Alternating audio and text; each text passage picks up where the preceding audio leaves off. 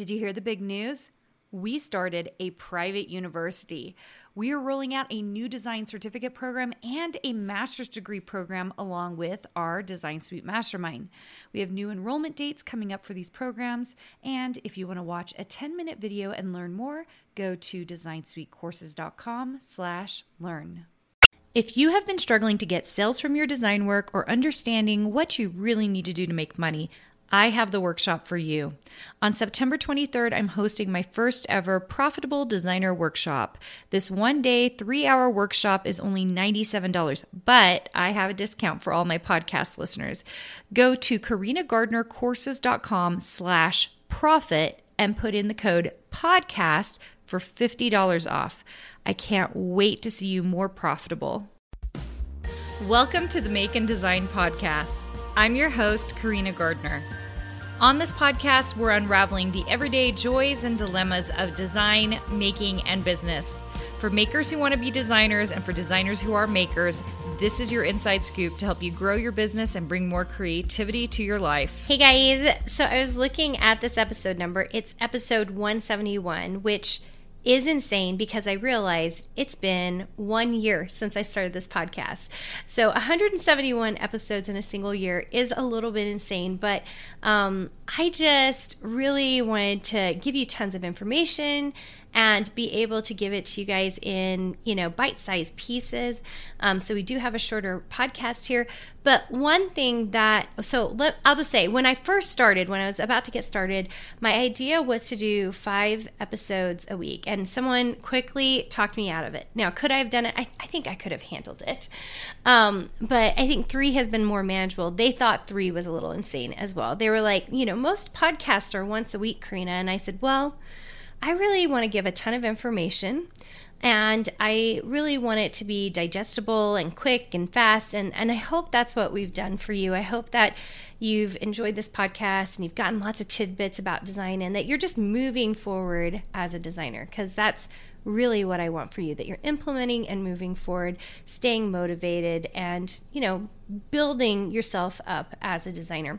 So today I want to talk about building resilience as a designer. And, a lot of times when I taught at the university, it was about, having a thick skin. And that's really hard, especially to tell 18 to 22-year-olds that we've got to build a thick skin. The crazy thing is, I thought it was going to be harder to tell 18 to 21 or 22-year-olds to do this, but I actually find it's much harder to tell 30 to 65-year-olds that they have to build a thick skin, which is what I have to do in my Design Suite program. And one of the things that is so hard is, especially I think when we're starting something new a little bit later in life, it is harder to hear criticism. It's harder to hear that you're not doing something perfectly because you feel as if you should already have this thing down. You should already know how to do this thing. And the truth is, it's like we're an 18-year-old. We're brand new to design. We're brand new to figuring this out. And so we have to slowly but surely develop a thick skin and let things roll off our back. Now, I'm not saying completely ignoring criticism, but it is, I remember like those early days as a designer and not getting things right. In fact, my husband tells a story. He was in our squad meetings one week because he was substituting. And our squad meetings, by the way, is our peer groups in Design Suite. So we have a moderator in there. And my husband was moderating it this one particular time. And he told everyone the story of the first scrapbooking collection that I designed. I had no mentor at the time. I just finished my PhD. I knew a lot about design, but I didn't understand the market. And he was telling him how ugly it was. It was really, really awful. And I overheard him telling this to Design Suite. And, I think a lot of people would have been upset by it. But I was actually quite pleased with the story because I don't know that he ever really told me straight out that it was ugly. But looking back on it, I'm mortified that I created such a line. And I hopped on one of the calls with him because he was telling him, and I said, "Here's the thing, you guys. this should give you a lot of hope because it means you're going to get better. And you can make lots of money doing this. And it doesn't matter that your first collection was just that bad, okay? And this is even after lots and lots of training and as a teacher, a professor at a university producing a line, because I didn't understand the marketplaces. And that's how I know, like, we even have a lot of students in Design Suite who were graphic design students that we know we still have to coach them and get them to a place where they're producing great artwork for our industry. And that's really an interesting thing about even the resilience piece of it, because we'll get people who are graphic designers and are like, I know this, I understand this, even Design on Fire, which is one of our foundational courses, like, I understand this stuff. But it's not until you actually start designing for the industry and creating surface patterns in fabric or SVGs for your silhouette and Cricut machine that you start to really hone in on what the marketplace wants, what is beautiful for that marketplace. It's just a really interesting transition, and it requires quite a bit of resilience.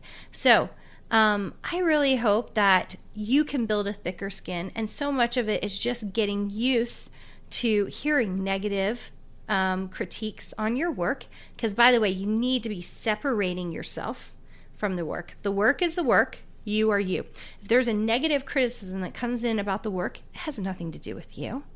You're just going to say, I'm going to get better from that, right? That's what you're going to say. You're going to say, oh, that wasn't that good.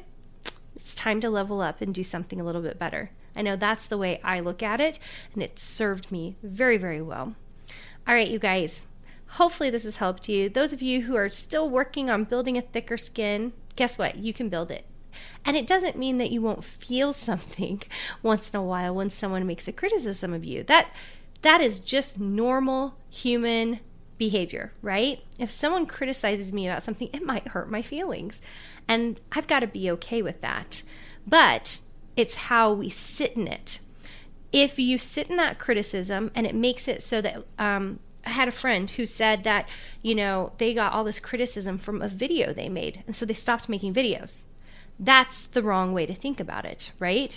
If you get a criticism about design and it means you just stop designing, that's the wrong way to think about it, right? The resilient part is, well, I'm going to do better next time, right? I'm going to create a better design this time. And that's what I want you to do. So, guys, get good. Keep building. Keep designing. I know you can. And start to really build that resilience. Hey, did you know that you can visit me at makeanddesign.com to learn more about this podcast and join my VIP group for weekly freebies? I can't wait to see you there.